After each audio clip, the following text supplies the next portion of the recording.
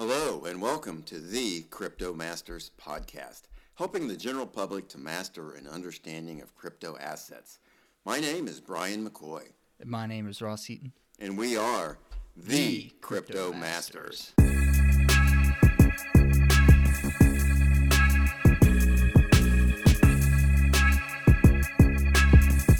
We're going to get started. Our goal is to provide information about crypto assets to help the public make investment decisions in the crypto space.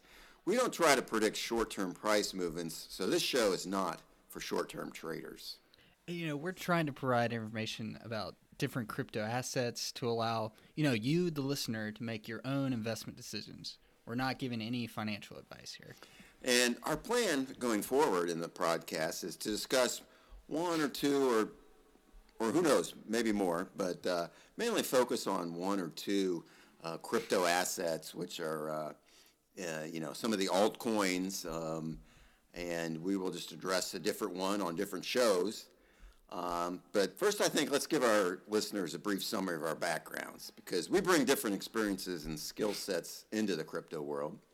My background is in law and also as a hedge fund manager. I have co-managed a Frontiers Markets hedge fund for about 20 years. So my background in investing is really in equities. And I have a computer science degree. I've been in the industry for about 5 years now. I've worked as everything from technical support to programmer, application developer, and now I'm a data analyst. So I bring the nerdier technical side to things. And we're a little bit different age groups here as well. I'm in my 50s.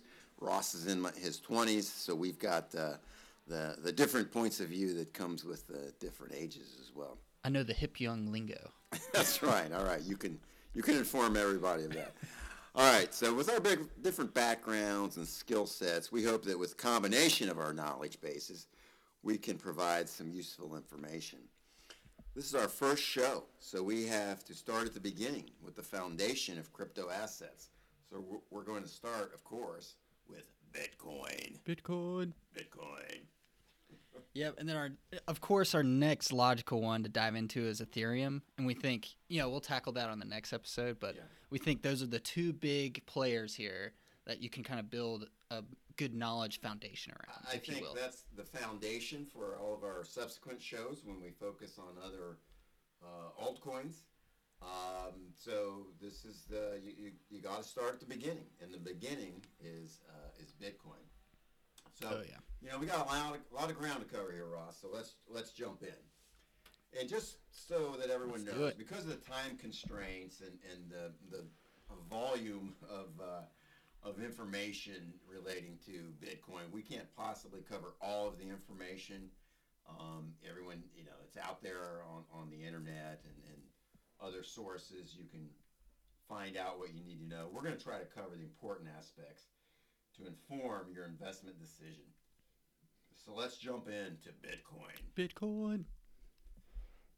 Well, Ross, you want me to get started? I can get started with some background, and then you can jump in when we get to the more technical aspects. Yeah, give us the history-wise, Brian.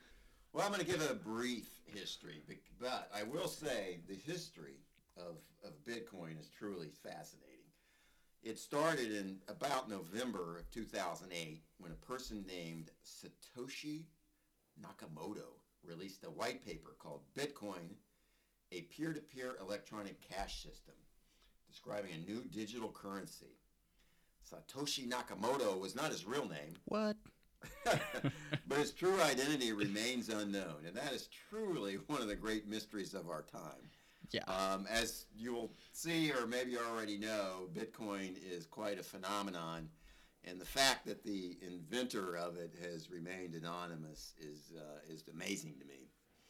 But anyway, so after he released his white paper in November of 2009, November 2008, in January 2009, the code was released, and the first Bitcoins were mined.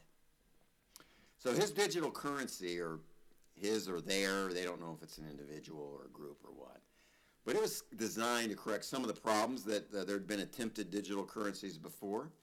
And his white paper explained the process and how he was going to address some of those problems. So let's talk about some of the features. First of all, one of the things that you'll always hear about Bitcoin and a lot of other crypto assets is decentralization. So what does that mean to you, Ross? So, coming from like technical side of things, like, let's say you have an account at a bank and you need to verify, oh, I need to verify a transaction. I want to send my mom $100 for her birthday. Well, that bank is a centralized entity that's got to verify that transaction. So, me, the consumer or the sender of birthday gifts to my mom, has got to rely on this bank to verify this transaction. I am reliant on this bank. Right. Yeah. And that is, I mean, and even going maybe a step beyond that, even in our money system, right? The U.S. dollars, we're based in the U.S. Same for every country that has its own currency. We're relying on a central bank to back up the money, the fiat money it's called, the U.S. dollars. They print more money whenever they want. They can change the interest rates. Right. So again, that's centralization that exists with fiat currency, which is just kind of paper and coin money. So one of the main features of Bitcoin, and that's really important, is that it's decentralized. And that just means there's no one government, no company, no person, no organization that controls it. It's done by the public, and anyone can participate. Yeah, and for all your software developer guys out there, this is similar to like open source code, right? Like anyone can contribute to the project as long as pass certain tests within the system, And it really is open source because anyone, as we're going to see, anyone can download the software and participate in the Bitcoin blockchain. Yep. All right, so we mentioned the blockchain. We talked about decentralization. So how does that work? Well, that's where the blockchain comes in. And most people have heard of blockchain, and Bitcoin was really the first world application of a blockchain, and it's still going. We're still adding blocks to the chain every 10 minutes, as we'll hear. So the Bitcoin blockchain really is just a public ledger. A ledger like every entity has to keep track of its accounts and debits and credits. It's a public ledger. So that means that all of Bitcoin transactions are available to the public.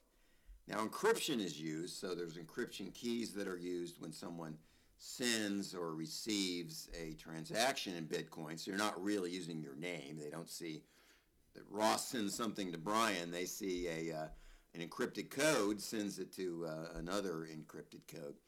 But all these transactions are published on the blockchain, which is really thousands. The blockchain itself is thousands of copies of the same program. So all these different people have downloaded the program, and they're called nodes. So you got these thousands of nodes that are verifying and confirming the transactions.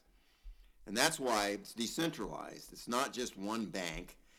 So, for example, a hacker could target that bank and get everyone's information. That is not possible on the blockchain because it's all decentralized, and there's thousands of nodes that are operating it. So it's really they're members of what's the Bitcoin community, and anyone can be a member by downloading the software and participating in it.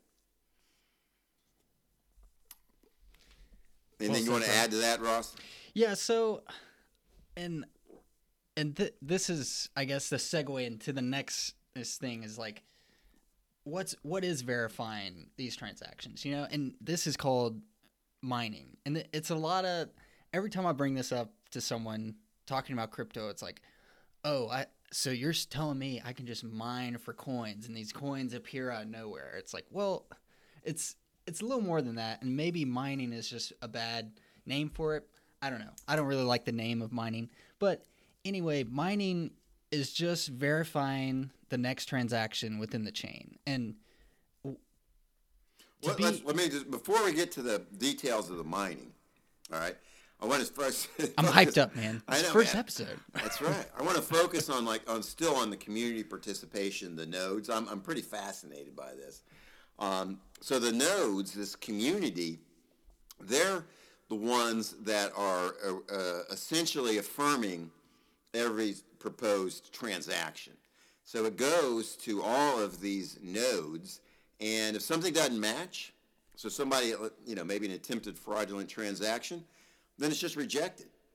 All the nodes will see it. Maybe the one or two, or if they combine and try to slip through a fraudulent transaction, all the others will see no. That doesn't match with what we have on our node, and so it's just rejected, and that's called the consensus. Consensus. That's an important part of the Bitcoin system. I know what that word means. And as I said, they're added so new blocks are added every 10 minutes. And this, roughly, it's on average, it's every 10 minutes.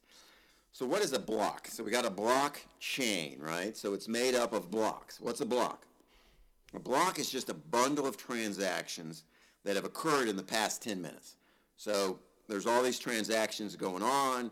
After approximately 10 minutes, you take all those transactions, as somebody's buying a couch from some online company that accepts Bitcoin, and that's one of the transactions. You get those. There's thousands of them. They're all bundled into this block. So that's part of what is in a block. The biggest part, really, is all these transactions. So also in a block, you get the new Bitcoins, and we're going to talk about how many of those there are for each block.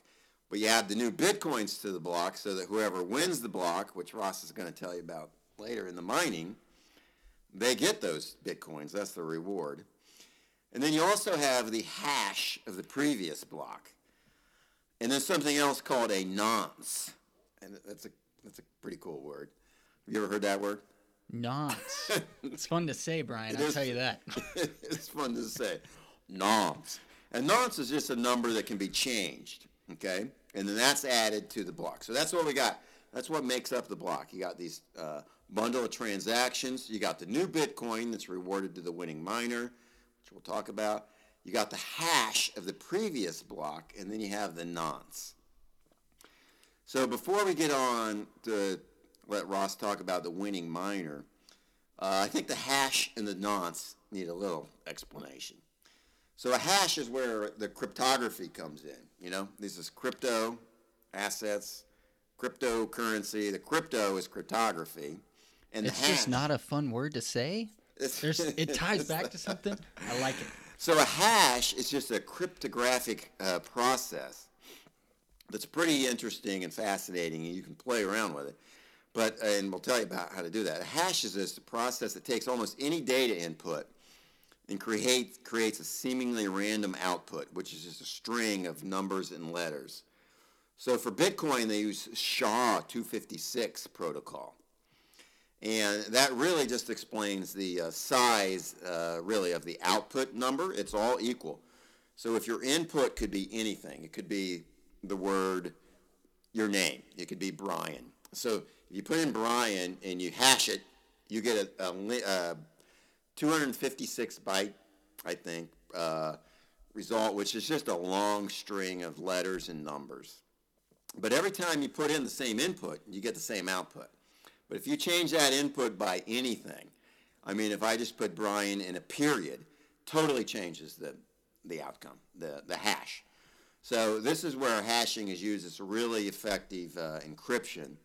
And you can see it for yourself. You can pull up any kind of website to see how it works. There's a lot of them out there. You can probably Google, SHA-256 hashing sample, and you can try, you can type in the Declaration of Independence, change one letter, and you get a completely different output. It's pretty interesting. Yeah, and the name of the game here is just, it's so hard to figure out this encryption, It's impossible. Essentially impossible. Yeah. So you can, so the fact that you get, then that every block includes the hash of the previous block. If you go in and you play with that and you kind of see how the hashes work, you'll see the significance of that. Because that means if there's any attempted changes to the prior blocks, boom, everybody knows it. Because you change, like I said, one period, one space, you get a completely different hash as a result. So if someone tries to tamper with any previous block, it's immediately apparent to everyone who runs a node. Yeah, trying to get that randomly correct is just impossible. It is impossible, and you would have to change every block back to the Genesis block, which was the first block back in 2009. Just literally impossible. So that's why, you can see the security of the system by looking at that fact. All right, so Ross, so at the end, so every block is created. You get all these transactions, and you add a reward of bitcoins, which we'll talk about the number of the reward in a minute. But who gets that? Who gets the reward, and how does that work? And this is when we get to mining. So let's talk about the winning miner.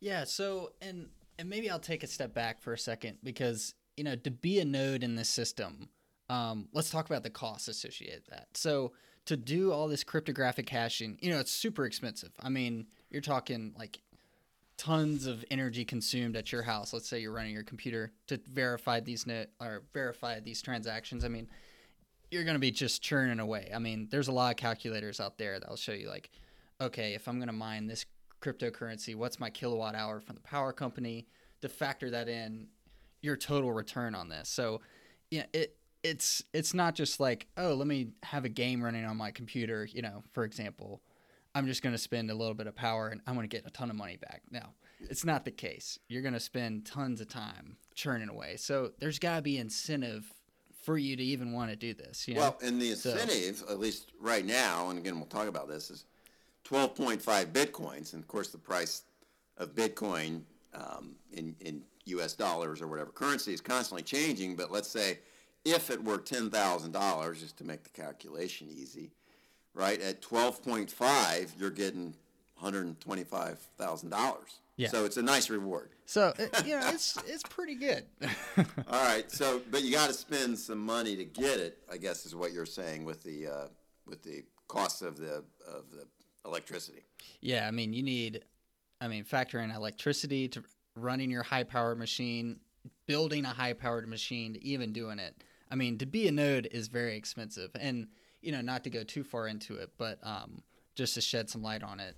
Now, really, if you're going to, let's say, mine Bitcoin, you better be in a mining pool, which is basically a whole group of people powering their computers together to try and be one node. And then, they divvy out that 12 Bitcoin reward evenly throughout the system. So I think back in the day, again, going back in the history, right, in the early days, you could probably run it from your desktop or your laptop and maybe have a shot at winning a reward. Yep.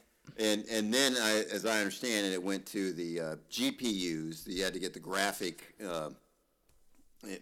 interface, which had more computing power, and you could win some doing that. And then now it's just gone to these huge facilities. It's I mean, as a practical matter, a person like us can't just get on and go and start mining and win a reward, correct? Oh yeah, it's pretty much impossible. It is now for the average Joe. Now I've got I saw I guess a statistic that showed the number of calculations that has to be done, per minute or whatever in order to solve the puzzles. Well, let's talk. We haven't really talked about that. So the way to win a block and get to announce the block and then get the reward associated with that block is by being the first to solve a puzzle. And as I understand it, essentially that means finding a hash output that we talked about. So we mentioned that you have this nonce that's in every block, and that nonce is something you can vary. So essentially we have these programs, as I understand. You have these computer programs that run different, they vary that nonce and just try it. So you change the nonce and then you add the other information in the block, like we said, like all of the transactions, and you get the hash output of that, and it has to be a certain number, start with a certain number of zeros. It's just a level of difficulty, essentially. Yeah. Is that right? And so these programs change the nonce, and they're just doing it millions of times per second, I think. Oh, yeah. to find one that ends in the or that results in solving the puzzle, which is certain number of zeros in the hash result as the first numbers on the hash.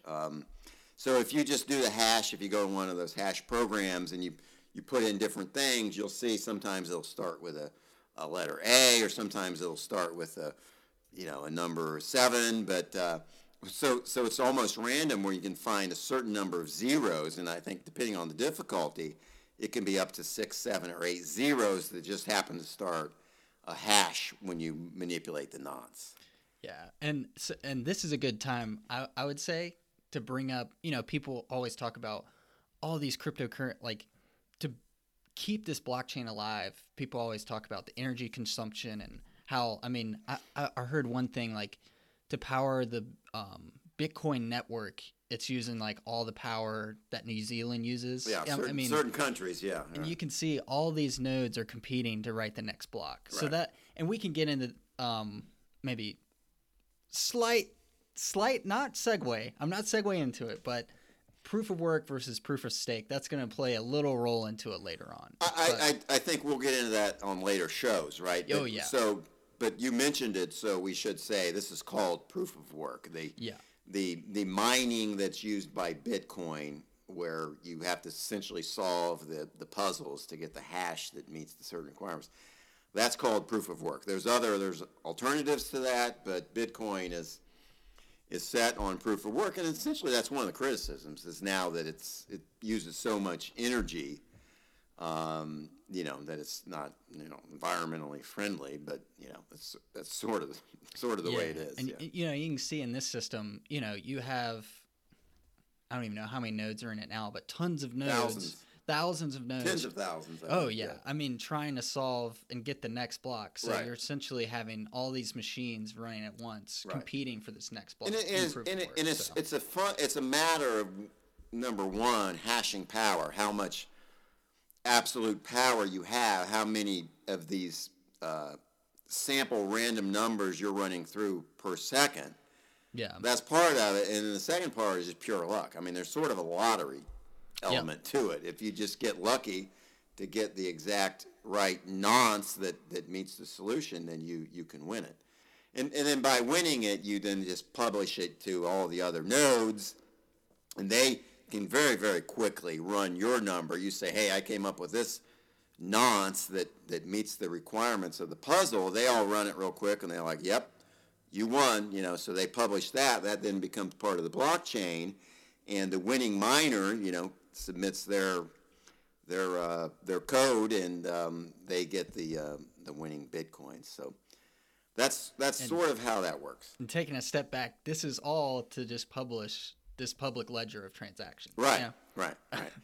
And then then that becomes the next block, and then the hash of that block, which is all the information we talked about, is hashed. And that then becomes part of the next block. And so, again, that shows that is how every block sort of incorporates every bit of information from all the prior blocks. And any kind of meddling with the prior blocks is going to be known by everyone. So it's sort of the genius of the system in a way. Yep. All right, let's talk about the reward. So from 2009 until November of 2012, the reward was 50 Bitcoins. Nice. Nowadays, yeah. Back then, maybe not so many people battling for it, at least in the early years. So you got the winner, first one to solve the puzzle, got the 50 Bitcoins. In November of 2012, the first halving occurred, and that's like half, H-A-L-F, but it's a halving. It's called a halving, and the reward then was reduced from 50 Bitcoins to 25. So from November of 2012, for the next approximately 4 years after that, the reward was 25 Bitcoins. So the second halving, H-A-L-V, occurred in July of 2016. And that cut the reward from 25 Bitcoins to 12.5 Bitcoins, and that's what the current reward is. What's somewhat significant now, we're doing this in this first podcast in late 2019. The next halving will occur in May of 2020, and then the reward will be cut by half again to 6.25 Bitcoins. And of course, for like, I think the first thing when I heard about this, like, why would you even have, you know, why would you say, oh, now I only get 25 Bitcoins for all these transactions? But you can see that as a way of, like, you know, validating this currency. If you keep dishing out 50 Bitcoins, then it's never going to gain more value, as I understand it. Yes. So. And to me, this is getting on maybe the most important topic of Bitcoin value, and that is the supply. Yep. So Satoshi, in his white paper, limited the number of Bitcoins to approximately 21 million. I don't know if it's exactly, but it's approximately 21 million Bitcoins. So there is a limited supply, unlike U.S. dollars, unlike every other currency where the government can just print more. There is a limited supply that the Bitcoin community has, and I believe always will, enforce. So this is built in. You know, it is built in, like, and the Bitcoin community is extremely strict on this. You ain't going to be any more than 21 million. Yeah.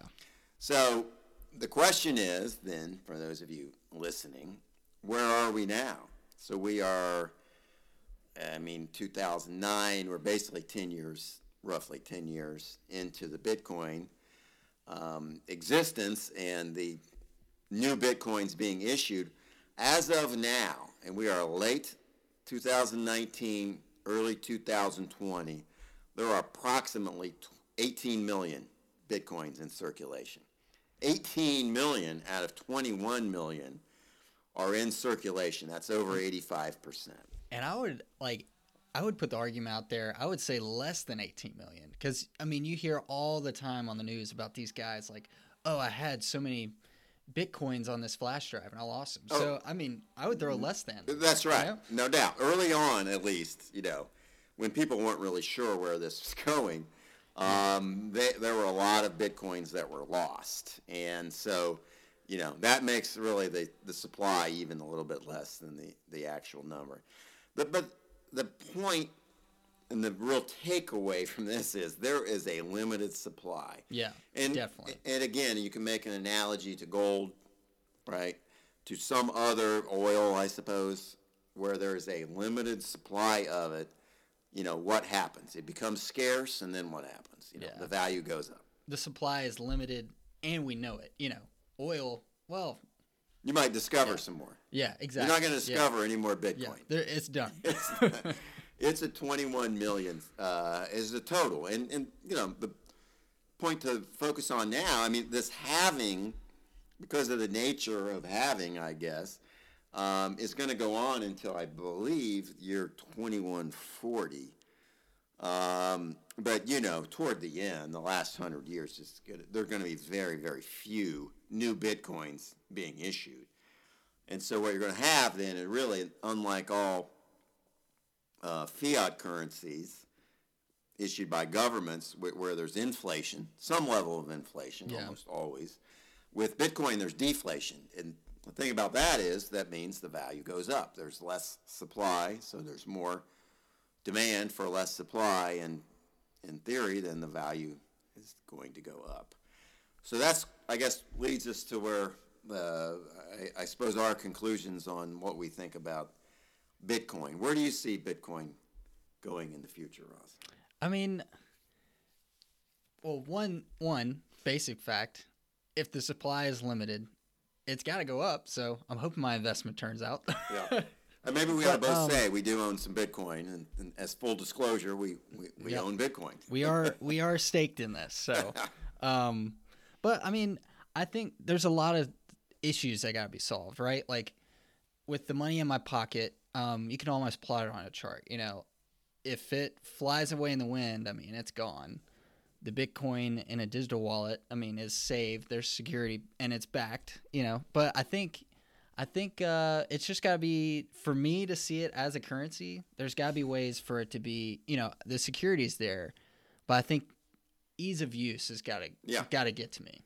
That's where I see it really being the tipping point of becoming a currency. I'm going to pipe in here with my thought that is, I don't really see Bitcoin becoming a currency replacement. I think just build into it with the 10-minute increments. It'll be used. I think it can and will be even more used as a currency on bigger transactions. But I don't see it as ever being a currency they're going to use to go in a convenience store and buy, a beer and a beef jerky. But that doesn't mean, and so then we'll get into some of the altcoins that attempt to address that on later shows. That and other things, yeah. Yes, but what I see with Bitcoin is it becoming a store of value, and you've seen this a little bit in countries where they've had issues with their currency, like in Venezuela, some countries like that, when their currency just becomes almost useless or inflation is so high that it's losing value constantly. You see a big jump in use of Bitcoin in those countries. And I think a similar thing can happen in more developed countries like the U.S. and Europe and Canada and places like that, where even in a recession-type environment, when investors start looking for safe harbors, and they've traditionally gone to gold, I can see Bitcoin being a replacement for that. So a store of value where someone will just buy it knowing that because of the limited supply, its value is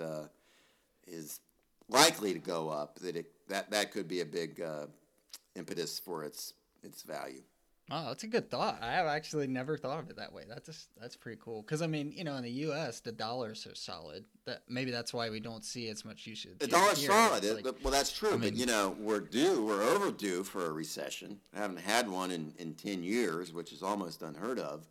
So when the recession comes, what do people do? They look, where do I put my money where I can get some value out of it? And if it's not going to be in stocks, and bonds are going to be questionable, which they have been lately, where you go? And I just think Bitcoin will be a possible venue for people to park their money. And when they do, demand just goes up, and then, of course, price goes up. It kind of brings up a funny aspect of the whole Bitcoin community. There became a term created out of this when Bitcoin had its last big drop. So in 2017, price went through the roof, got up to 20,000. Oh, that was a great summer.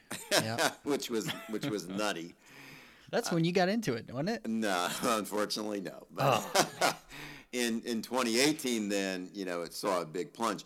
But on some public forum, someone had a typo where they said they meant to say I'm holding my Bitcoin through the big downturn in 2018, but they said hodling. They misspelled it, HODL. I'm hodling. So now you got the term in the Bitcoin for people who just buy and hold, which is, I put myself in that camp. But we're now hodlers. And so instead of holders, we're hodlers. Hodl. So, yeah, I am hodling Bitcoin, and will do so certainly until I see the effects of the halving in 2020, and the effects of the halving have been traditionally in the past two times where there's been a halving have been delayed. So I plan on holding mine for at least 6 months, maybe 12 months after the halving to see what happens, and then of course that'll depend on what happens with the price. What's your strategy on that? Well, maybe I'm going in your world. I'm kind of dipping into your world with this a little bit, but I always like the Warren Buffett thing. if it dips, buy more. I mean, you're getting a discount. So I don't know, hold, and just like you've said, there's with this halving, I mean, it almost seems clear that the value is going to go up. I mean, if you're limiting the rate at which the supply is given out, Yep. I mean, it's got to go up. That seems pretty basic to me. So You would think so. You never know with all this. But you never know. Yep. This just brings me, I know we're running out of time, but the story that I always think of on this is the first, what's the least published or, people talk about as being one of the first Bitcoin transaction is the guy who bought 2 pizzas. And I believe he spent something like 100 Bitcoins for 2 pizzas. And you think of that guy.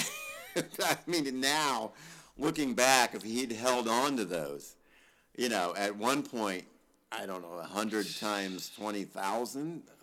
Oh yeah, at the height, yeah. I mean, a couple million, or even if you just held on to them now, it's half of that still a ton of money that he ate in pizzas. But there's even a guy I worked with that started mining. I mean, this was like 2012, 2013. I thought he was crazy, to be honest with you, when he was telling me about it. Oh man, I mine these Bitcoins. Like, man, I don't know what you're doing. So he was winning some. Oh yeah, I mean, this was back then, and maybe it wasn't Bitcoin, maybe it was something else. But I mean, him and his friends were just buying, mountain bike parts. So yeah, he had a sweet mountain bike, but I know he'd rather something else. But now you're looking back, you probably spent $2 million on that mountain bike. Yep.